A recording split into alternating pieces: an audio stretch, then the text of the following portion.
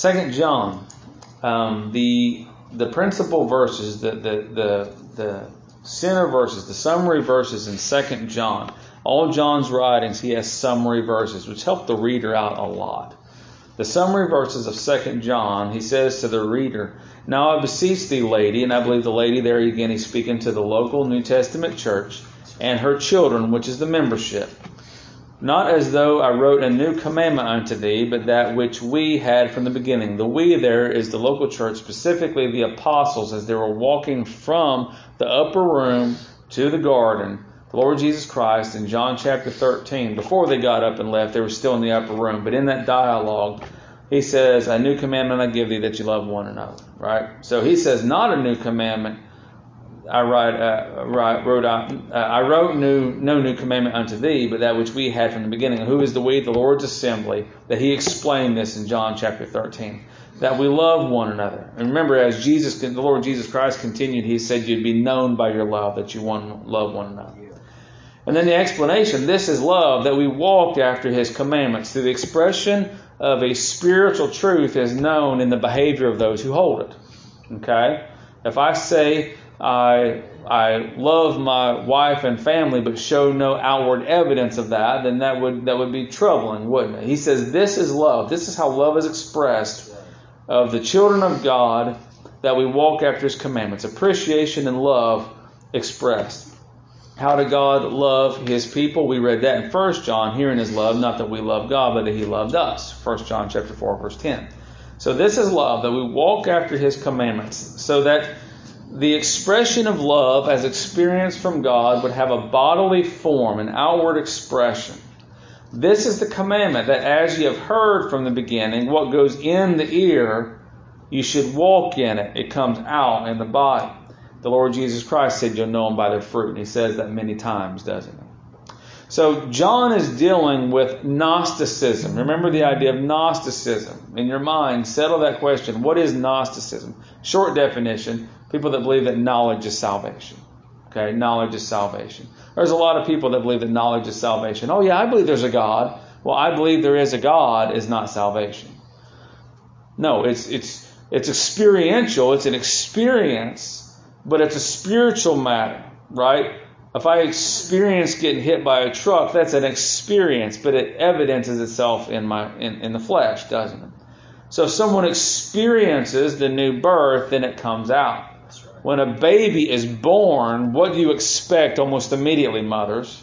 A cry, don't you? You expect a physical, tangible evidence of a birth.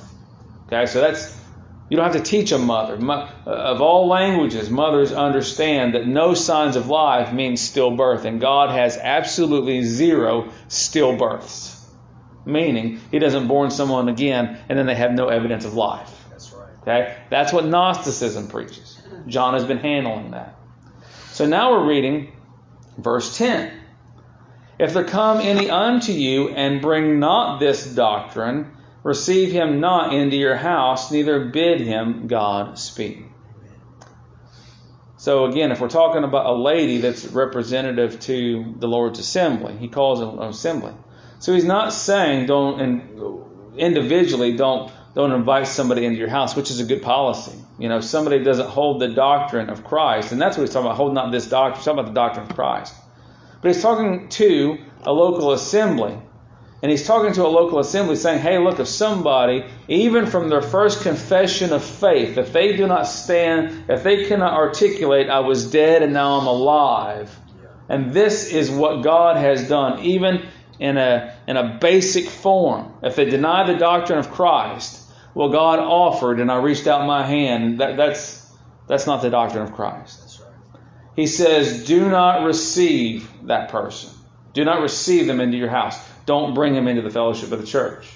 Neither bid him Godspeed. And we're going to get into all this. Okay? So title for the message is Again with the Gnostic. Again with the Gnostic. He's really hammering this down, isn't he?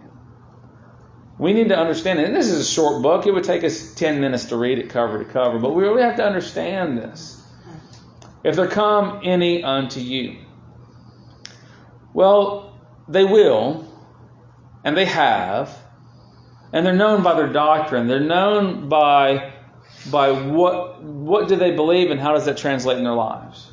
Okay, they're known. So he says, if there come any unto you, why would someone who believes something other than the doctrine of Christ come to a place where the doctrine of Christ is preached? Why would they want to be a part of that? That's a great question, isn't it? Because they believe that knowledge is salvation. Someone believes the Gnostic that John is warning against, go back up to verse 7, they're deceivers and they're antichrist. And perhaps they've deceived themselves. Perhaps they think they have something that this elect lady has. And they don't. They just have a knowledge of it, a head knowledge.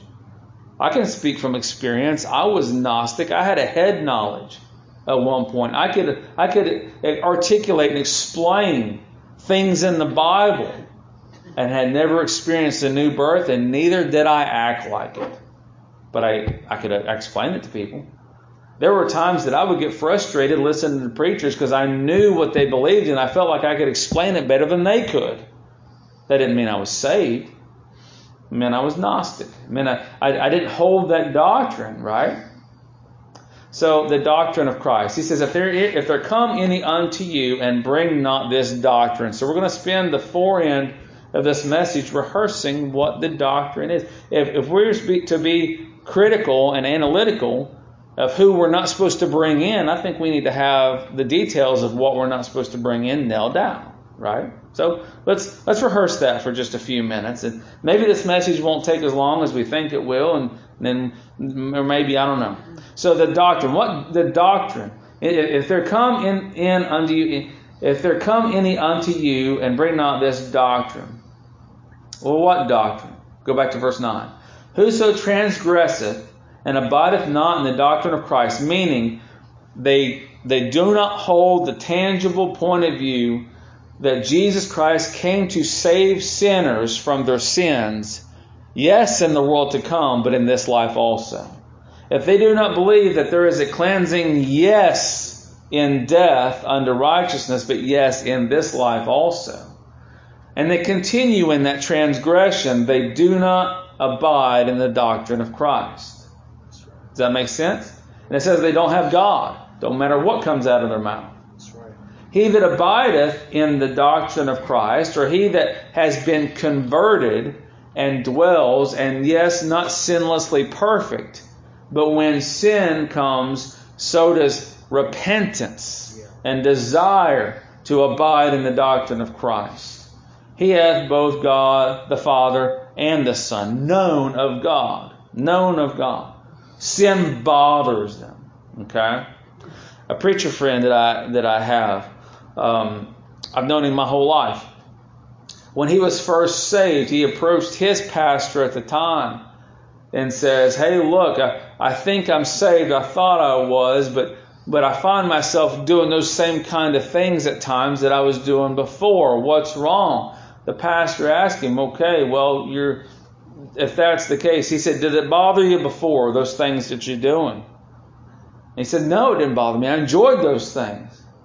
He said, "Does it bother you now?" "Well, of course, immensely. That's why I'm here. These things bother you." He said, "You're a saved person. Sin will bother you. You know, if you have issues with such and such and so, those things do not just magically poof away. The Holy Spirit convicts and draws in repentance. Repentance was not a one-time thing. It's a continual, lifelong event of exposure of sin and repentance and drawing near unto God. So if someone does not have that doctrine and it does not be practiced in their life, John says, if they're coming in and bring not this doctrine, there is no evidence of repentance. You vipers, bring forth fruit meet for repentance. That's what John the Baptist, he lived and experienced and worked out 2 John chapter 10, didn't he? There in Jordan. He says, "Receive him not into your house, neither bid him Godspeed." The doctrine of Christ. We touched on it last week and spent some time. Let's revisit the doctrine of Christ. What is the doctrine of Christ? That Jesus Christ is God in the flesh. Anything less than Jesus Christ, the Lord Jesus Christ being God in the flesh, is blasphemy, is what it is. Blasphemy. The Lord Jesus Christ, the Son of God, God Himself, had to become flesh and blood. Had to. We didn't see this before, but let's look at it, if you would, in the book of Hebrews.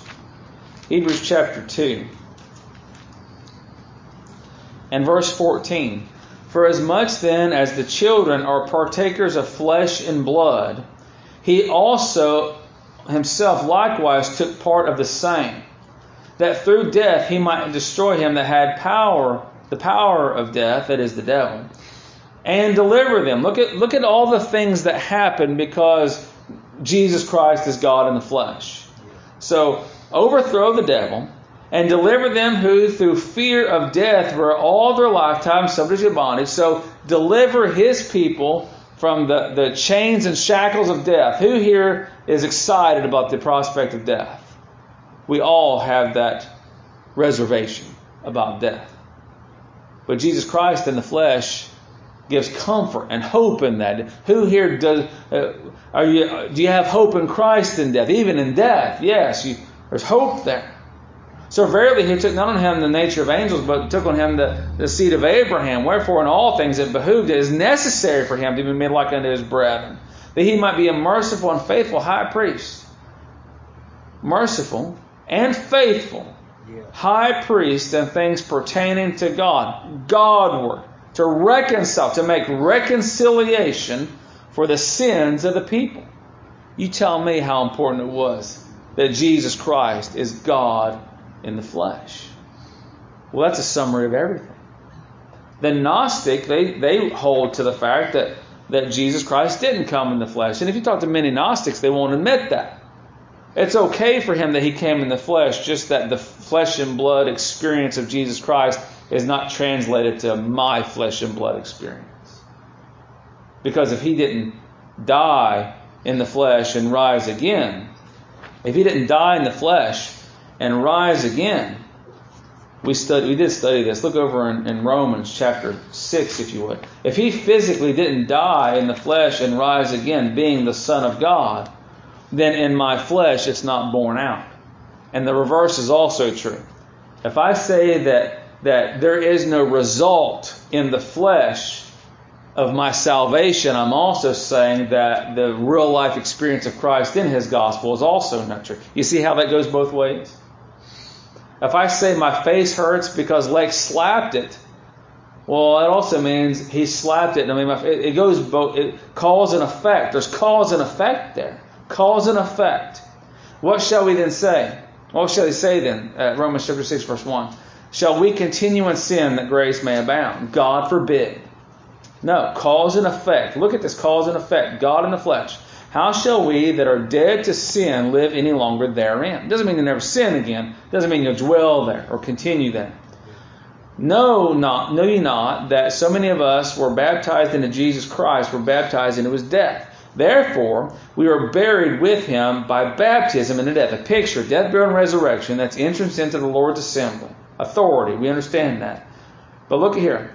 That like as Christ was raised from the dead by the glory of the Father, even so we also walk in newness of life. The even so points back to the glory of the Father. So if Jesus Christ rose from the dead by the glory of the Father, that means also in the resurrection of Jesus Christ, by the glory of the Father, a dead sinner made alive now walks in it. You see how if someone says they're saved and they don't walk in newness of life, they're actually rejecting the bodily death, burial, and resurrection of God in the flesh? Oh, I didn't say all that. I don't mean all that. Well, you know them by their fruit. A Son of God. His office, His Messiahship, the mediator of the new covenant, the surety as a prophet and priest and king, it has a tangible outcome. A tangible outcome, right? Has to. He says again in our text, if there come any unto you and bring not this doctrine, well, how do you know? You don't know this by necessarily many times. You can draw it out through conversation and interrogation, but examination. So what does this lead me to believe? Yes, as much as I would like to see 100 people walk in that door right now confessing Christ, does that mean at their confession we should, okay, let's turn on the water, or go out to Village Creek in the 4 inches of water out there, find a deep spot where all the alligators are? Does this mean that we're to examine them? What did Peter say? Well, whenever they start speaking in tongues, he said, "Who am I to forbid water?" But there was evidence, wasn't there? Evidence. I believe that there should be an examination. How long is that period? Should we say, okay, we watch somebody for 3 months or 6 months or whatever? I'm not saying that, but I think we should examine someone long enough to know if they're of the doctrine of Christ, if there is fruit of repentance. Now, sometimes that might take just a few moments. You talk to somebody. When Bobby, I'm going to pick on Bobby, a couple of years ago at a conference, he was sitting over here and he was just a mess, right? So Sunday I brought over a change of clothes because it would have been a surprising thing for me if he had not stood up in front of this body and confessed himself a sinner saved by grace. What more did I want? Was he still a sinner? Is he still a human being? Absolutely. But as far as I could tell, there was evidence of a raw desire of salvation and conviction of sin, right? There was even from, I don't know, how you're 18 now, so 4 years ago, so 14, as much as a 14-year-old can express it, or however old, there was evidence that he held the doctrine of Christ. And if we were proven wrong in that, then he would have weaned himself out and not been here anymore, right? But there has to be examination of his messiahship, of his sufferings. Not just understanding, oh yeah, he died for me, but what does that mean? The just for the unjust. I'm a sinner. I deserve the wrath of God. He took it instead. In his body, he bore my sins. The gospel that brings grace, mercy, peace, repentance, pardon, justification, and complete salvation. Could you have explained all that when you were first saved? I couldn't have. But I know it was real, and I know that there was forgiveness, and I know there was a change. I wasn't what I was. John Jasper, if he is what you was, you ain't. That I knew that I had been forgiven, that I knew that based on the work of Christ, that before God I was justified, freed from the law. And that had an immediate impact on my life. Not understanding and I don't understand a whole lot now, but what I understand now, I didn't understand near that when the Lord saved me, but I knew there was a change. The people around me knew there was a change. That's right. There's an old bluegrass song, Rank Strangers. Y'all ever heard that song, Rank Strangers? And the chorus, he says, everybody I met seemed to be a rank stranger. No mother nor dad, not a friend could I see. I knew not their name, I knew not their faces. I found they were all rank strangers to me.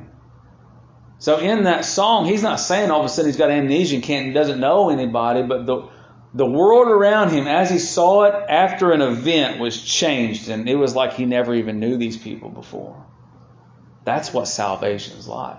It's like, how could I do that? How could I hang out with these people? What's going on? Oh, you have to experience what I've experienced. Let me tell you how it happened. The doctrine of Christ. I was dead and now I'm alive. I was blind, now I see. That man in John chapter 5, they asked him a whole bunch of times, didn't they? Yeah. Who did it? Who did it? I told you before, you won't believe me. Let me tell you again. The doctrine of Christ. The doctrine of Christ, how that he impacts the lives of those he touched. In 2 John verses 3 and 4, grace be with you, mercy and peace from God the Father. Grace, mercy, peace from God the Father and from the Lord Jesus Christ, the Son of the Father, in truth and in love. So truth and love. People stop at truth and love. What's love? What's truth? Well, it's only in Christ. We don't understand that. But read verse 4. I rejoice greatly that I found thy children walking in truth, as we have received a commandment from the Father. So walking in truth is a particular grace of the grace of God and the mercy of God and the peace of God. So but you see in verse 3, he says God the Father and the Lord Jesus Christ. Go now to to verse number 9. He that abideth or walks in the doctrine of Christ, he hath both the Father and the Son. Thus he also has a display of grace, mercy, and peace. Yeah. See how it's inseparable? Does that mean you'll never get sad, and never get upset, never get depressed, and, never go outside and just scream at the sky? Does that mean you'll never be a human being? No. But that kind of stuff bothers you. But there is a manifestation. The doctrine of Christ, salvation, necessitates that there's evidence. Evidence. Now, are we saved by that evidence? No. It's not good works unto salvation. It's good works because of salvation. You see. We've memorized those verses, and it's been a while since I handed out those verses. So turn over to Ephesians, if you would please, in chapter 6. Chapter 2. Ephesians chapter 2. And we like that, for by grace are you saved through faith, and that not of yourselves, it is the gift of God. Oh yeah, hallelujah. Shout amen. Not of works, lest any man should boast. And that's sometimes where people stop. For we are his workmanship. Yes, the work of God. Yes. Created in Christ Jesus. 100% unto good works.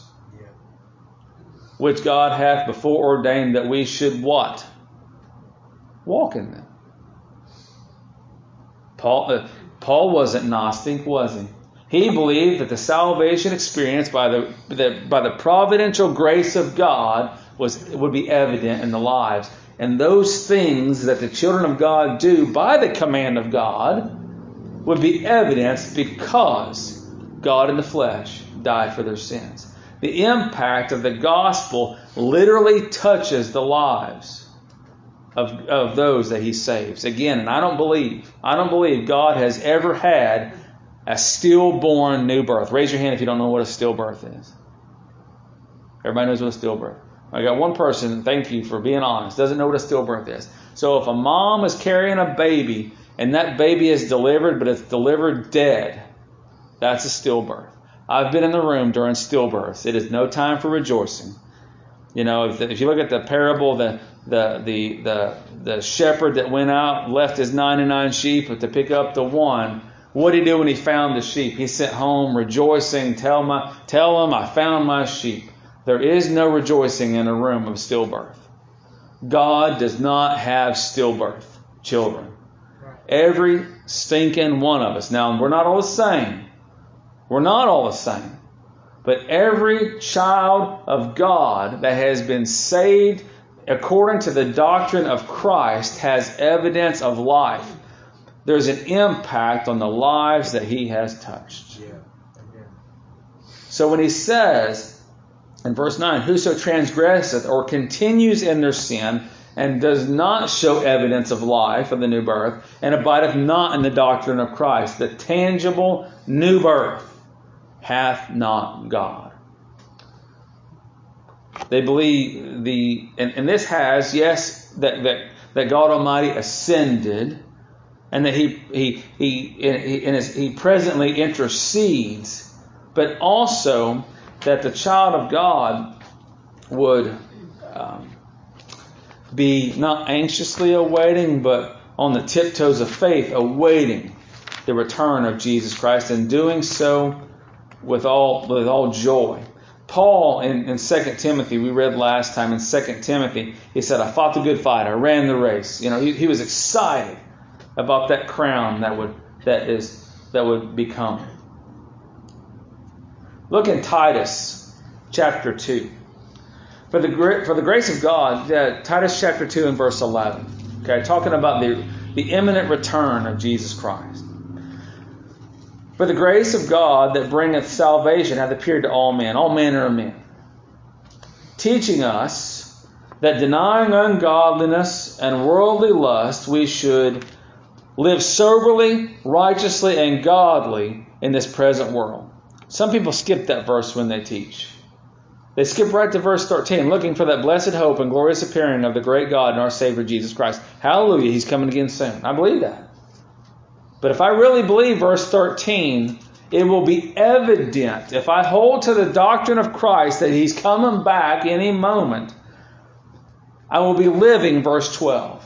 teaching us that denying ungodliness and worldly lust, we should live soberly, righteously, and godly in this present world. The doctrine of Christ. So, he says, if there come any unto you and bring not this doctrine, the doctrine of Christ. Is anybody, I know we're still growing and it's something, we just opened the door to the doctrine of Christ in a summary way last week. But is there anyone that doesn't have a general idea of what the doctrine of Christ is? Everybody's got a general idea of what it is. If there come any unto you and bring not this doctrine, receive him not into your house.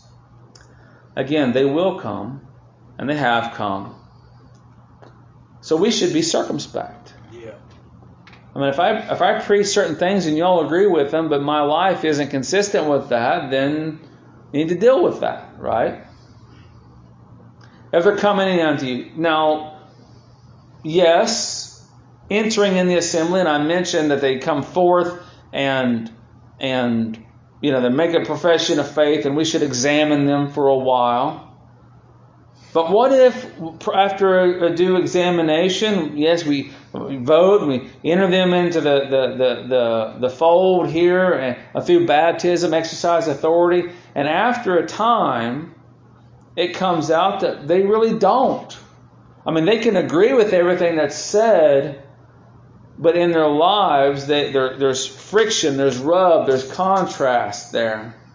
In the actual doctrine of Christ, the actual living of it. Be reminded that the law came to the children of Israel after they were delivered. And there's much grace in the law. And I trust you've seen that as we're studying the law. Yes, there's a lot of do's and don'ts, but a lot of it comes back. Hey, a lot of these problems are solved if you live trusting the Lord and doing what He says and living under grace and mercy. Right? So examination. So say after a time, I've been pastoring here for 5 years, say after a time you see that I'm not living it. Well, again, you got to deal with that, If I see over time that even someone in my own household, that they might acquiesce to certain truths, but their lives just don't bear it out, then you've got to deal with that. He says, receive him not into your house. Go back to and bring not this doctrine. Everybody brings a doctrine. Okay? And when he says brings, he's also meaning carry. Right? If you say that you're, Brother White, if you say you're bringing a pot of beans for lunch next time, that doesn't mean you're going to be walking along and the pot of beans is going to be following behind you. You're literally going to be bringing and carrying the pot of beans. Right? So when I say I bring a doctrine, yeah, it's what comes out of my mouth, but my teachings, I teach quite a bit when I'm absolutely silent. Everybody brings or teaches some doctrine. Okay? So what doctrine? He says, if they're coming to you and bring not this doctrine, what are they bringing? Look over in Matthew chapter 7, if you would, please. Matthew chapter 7.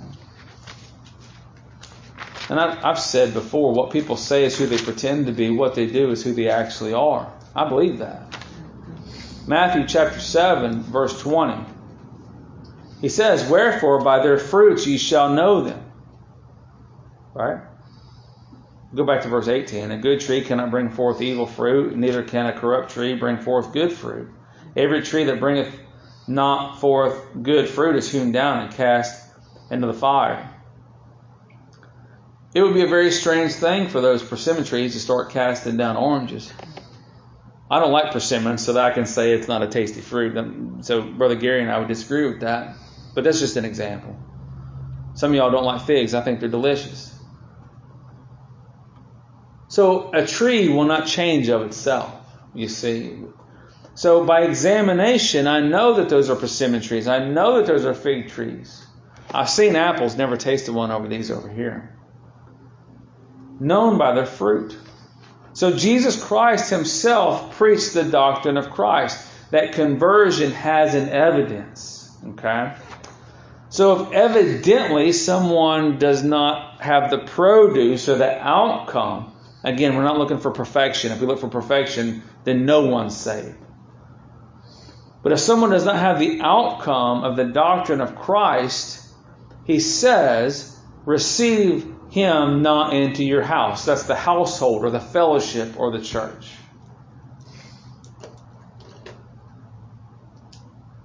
What fellowship is there with God and Belial? Paul asked that, didn't he? What fellowship is there with truth and lie? There's contrast. But I want you to look at this. And I know that we're not going to have full understanding. When the Lord saved me, I had very little understanding, real literal understanding. I thought I knew a lot, but I didn't.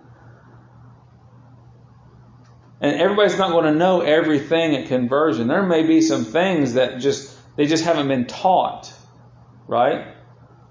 I mean, I've known people that they were involved in different kinds of societies and assemblies and all kinds of stuff and heard all kinds of mess. And when they hear things that are true, they believe those things and hold to them tearfully sometimes. And sometimes they're upset that they never heard it before and they get angry. Why did nobody ever tell me this? Yeah. Well, none of us are perfect at conversion. But again, the core doctrine of Christ, I was dead, now I'm alive. And He did it. But the Lord's church, look at this. When He says, receive him not into your house, that's a command. That's not a suggestion. So the Lord's church does not have to put up with that mess. Plain and simple. Right? While we do encourage growth, this is not a daycare for unsaved people. That's right.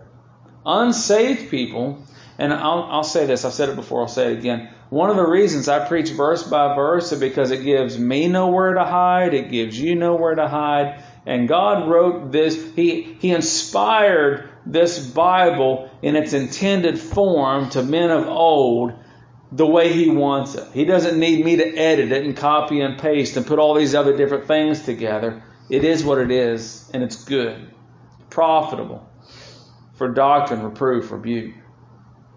So it's going to catch us all here. And it'll rub the flesh raw, but the children of God will be stirred in joy over the Lord, right?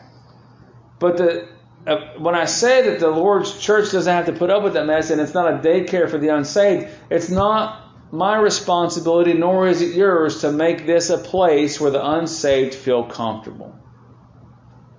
They should feel uncomfortable in that we are not to receive them.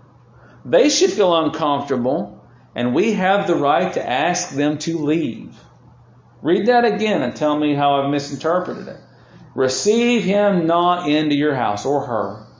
Receive him not into your house. You're not welcome. You don't have the doctrine of Christ. You might be saying certain things, but the way the behavior, it's not fit for this place. That's what it says. If there come any unto you and bring not this doctrine, literally carrying it or bearing it, if there's no evidence of the doctrine of Christ, of Him abiding in it, not abiding in transgression, but abiding in the doctrine of Christ, not sinlessly perfect, but desiring to be in fellowship with God who is light, and in Him there is no darkness at all, 1 John chapter 1. He hath both the Father and the Son. There's tangible evidence of that new birth. The Lord's church does not have to put up with anything otherwise. Well, that sounds hateful, doesn't it? No. What did Israel do? By the command of the law, what did they do? They were told, do not go out there and fellowship with the world. But if a stranger comes in and adopts Judaism, adopts those things under Mosaic law, submits himself, then you treat him as a Jew, right? That means one converted, now having adopted behavior into a society, is welcomed into that society. Right? Yeah. So, that means the stranger brought the doctrine under Mosaic law of the Jew.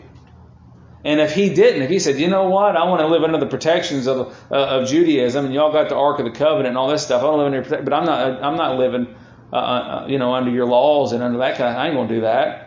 What were they supposed to do? Not have any part of them. right? So the Lord's church is not obligated to support or condone those of unsound doctrine or those of unsound teaching or those of unsound living. You see how Paul talked to specifically the church of Corinth. He said, hey, look, there's stuff going on there that shouldn't be going on. As much as I'm with you in spirit, next time y'all get together, you handle that and you receive them not into your house. The Lord's church, therefore, is to be wise, a scrutinizing body, a deliberate body in its membership. 2 John verse 8. Look back. 2 John verse 8. Look to yourselves, that we lose not those things which we have wrought, but that we receive a full reward. So if we're looking to ourselves, if there is anyone among us that holds not the doctrine of Christ, it will become apparent. By my perception at this time, as I see everything, the membership as we have it here, it seems like everyone's just beaming over the doctrine of Christ, and that really pumps me up. Go back to verse 4. I rejoice greatly that I found of thy children walking in truth. It's such a blessing. It really is to pastor a group that desires to walk it, to live it. That the doctrine of Christ has so impacted your lives that you desire to walk it, to live it, to look to yourselves and thank God at every time saying, by thy grace have I come. It's wonderful. It's amazing. It's a joy to seeing everyone grow and be satisfied in the graces of God according to the doctrine of Christ. The Lord's church is not for the house of deceivers and antichrists, nor should they feel at home. Now, we should be a welcoming party, I would say. We should be welcoming. We should be inviting all men. Come hear the wonderful words of God.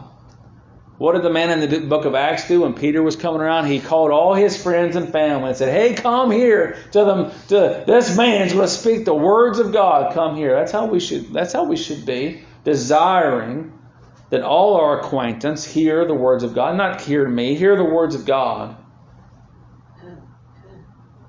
And those that were there because they wanted to be. But he probably invited some that didn't show up. Why? Because they didn't want to hear it, right?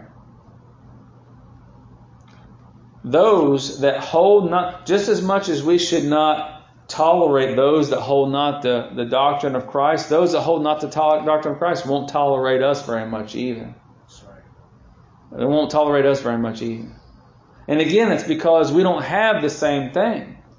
You know, people talk of God and who He is and what He does and everything, but you can tell sometimes pretty quickly that, hey, the same person you're calling God is not the same person that saved my soul. They don't have the doctrine of Christ. So they shouldn't feel at home. We shouldn't want to receive them into our house, and they shouldn't want to come in. They should feel uncomfortable. Right? I mean, think about it. If you've been crossways with somebody in your life before, and then out of nowhere they invited you over to your house, would you feel welcome to go? Probably not. Right? Unless there's been some kind of reconciliation and a talk out and everything, but just out of the blue, hey, you want to come over? No, I don't feel welcome. I'm not going there. I've been invited to parties and functions and stuff, and I just turn it down. I don't feel welcome there. Don't want to go. So they shouldn't feel welcome. We shouldn't receive them, and they shouldn't feel welcome. Not that we would be an unwelcoming people, but the things of God are unwelcoming to them, you see, because they don't have the doctrine of Christ. He says, neither bid them Godspeed. And that means don't tell them to be well or be glad or salute you or thrive you to be well.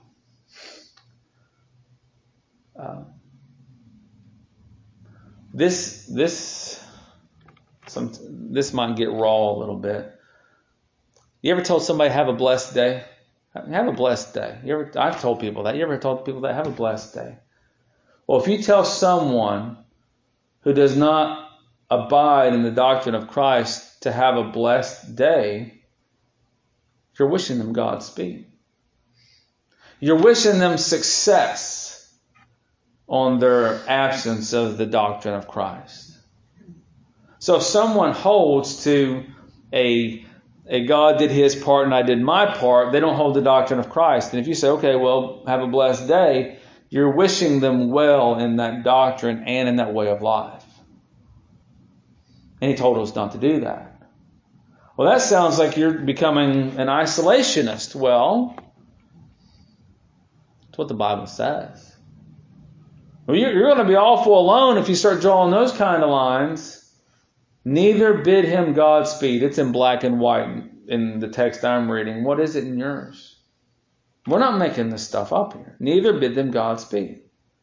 We're not to be mean or nasty. I'm not to be mean or nasty.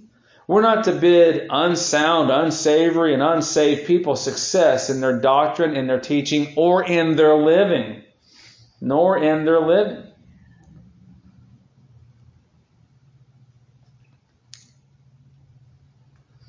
And sometimes that's tough. Assisting people who are living outside the doctrine of Christ. Should we be helpful and peaceable? Yes. But we shouldn't be helping anyone sin nor encouraging them to do so. That's right. And wishing them Godspeed, those who are outside the doctrine of Christ. We have people who are under disciplinary action of this church. We should pray for their repentance. Yeah. Whether that be conversion or restoration. I don't pray them well. I don't pray to God that their lives would thrive or be well. I pray for their repentance. Yeah. Because if I pray for their lives to be well, I am now, verse 11, we're going to get into it. For he that biddeth him Godspeed is a partaker of his evil deeds. We're going to get into that more next week. If I'm wishing someone well or praying someone well or to thrive who is not holding the doctrine of Christ or living it, now I'm party to the crime. I find that to be very serious. Yeah.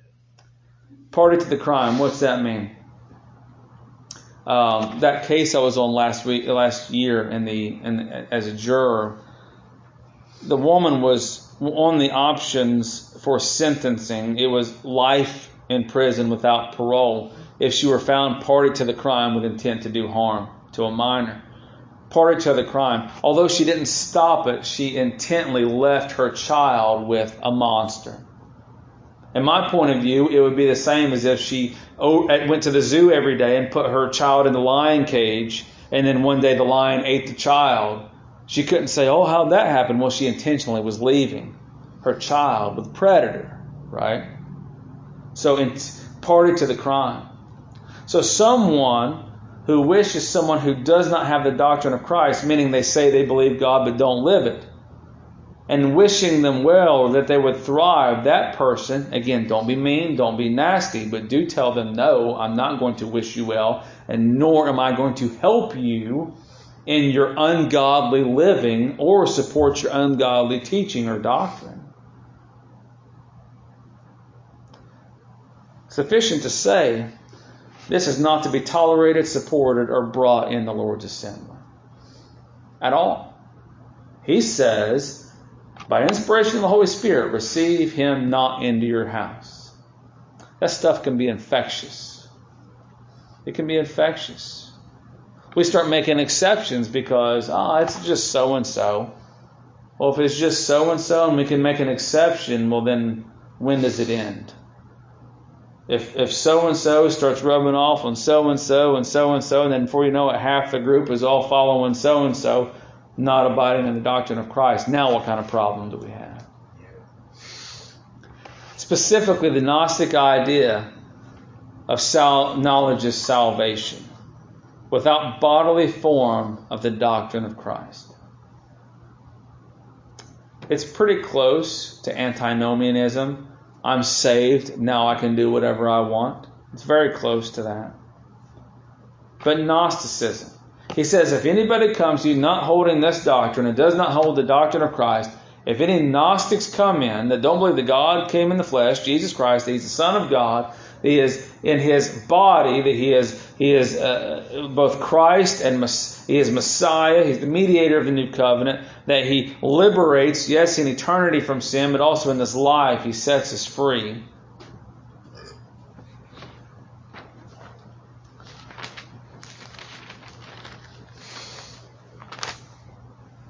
It's 1 John chapter 3. Verse 2, Beloved, now we're the sons of God, and it doth not yet appear what we shall be, but we know that when He shall appear, we shall be like Him, for we shall see Him as He is. Yes, when He comes, we'll be like Him. That's then.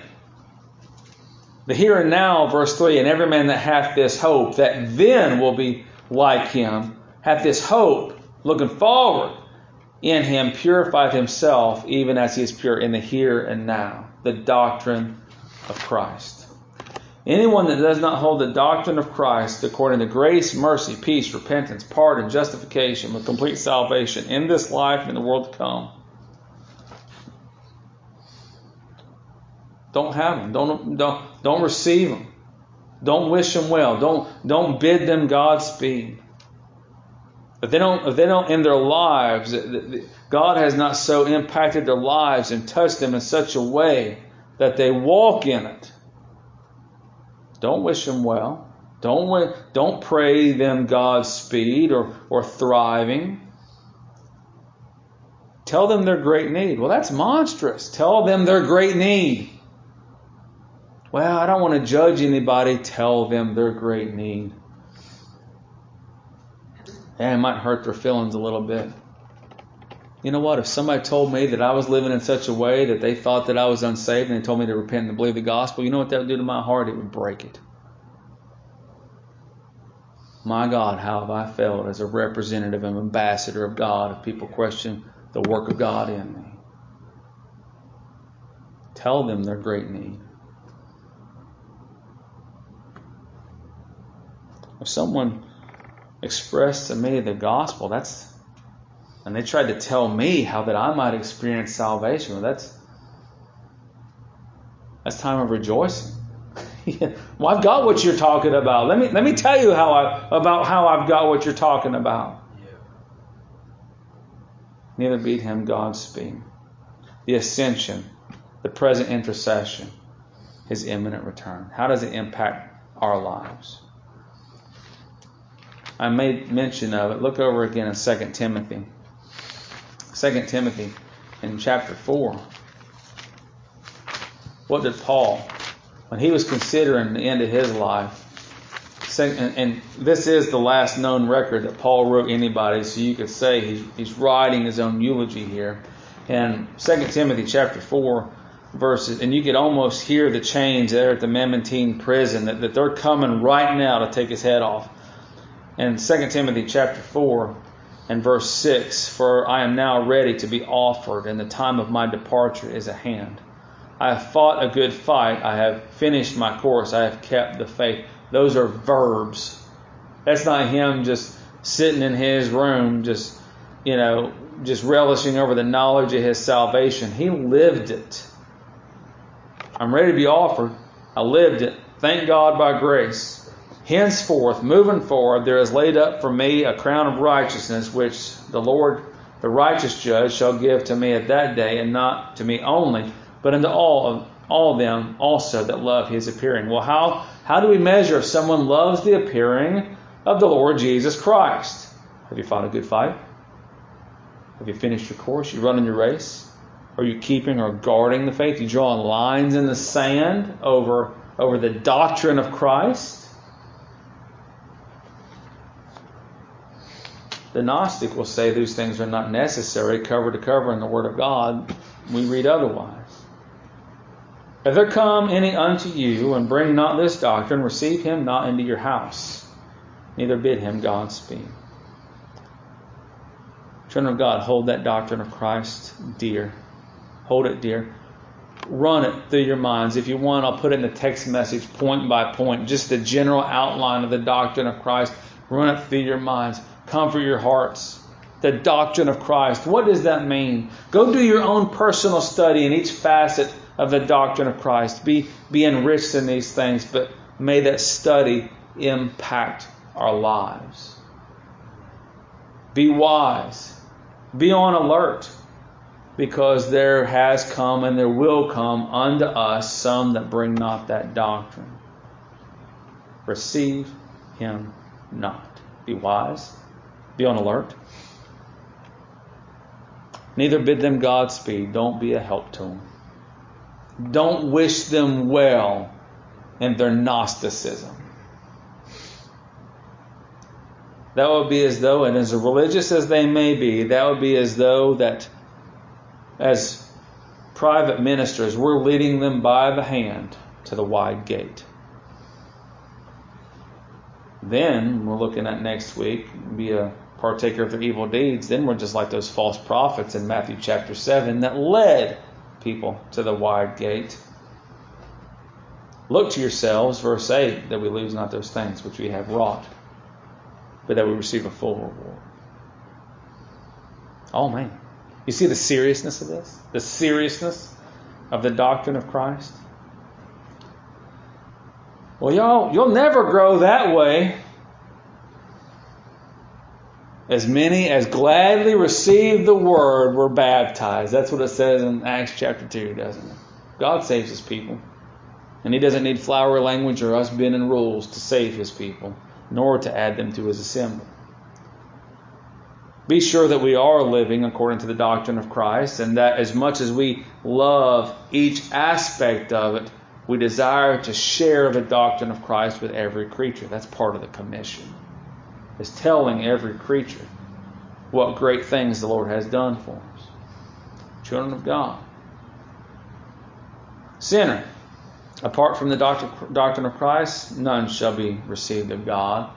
You know, when I preach these things, I'm not doing it from a position that I'm better than anyone else, and that I'm elevated or suddenly I've arrived.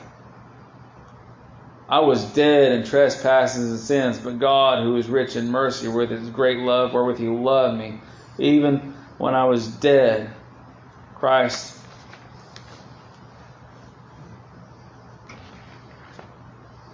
even when I was dead,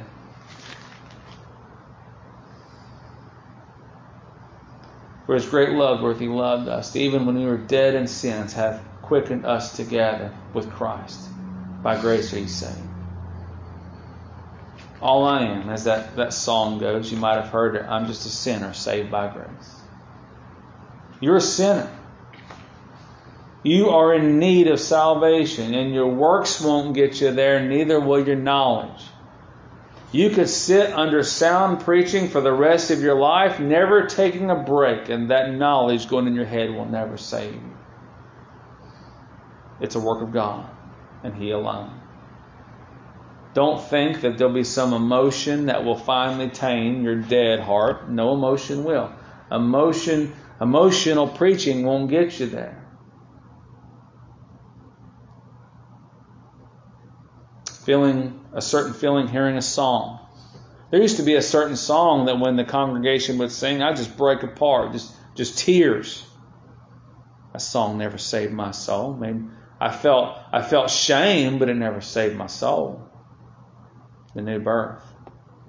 Only the doctrine of Christ, God in the flesh, how that he died for the ungodly, was buried, and rose again. And when I mean died for the ungodly, not just died a death, but as a substitute. Yeah. He bore their sins. You know what a substitute is, right? Sports, one man goes in, another man comes out, or woman, whatever the case, boy or girl. I deserve the wrath of God. He substituted for me. I became his righteousness. He became my sin, who knew no sin, that I might be made the righteousness of God in him. And that's it. That's the doctrine of Christ. God in the flesh, saving his people from their sins. Repent. Believing that he is who he says he is. By the power of God, believe on the Lord Jesus Christ, and thou shalt be saved. May the Lord bless the preaching of his word.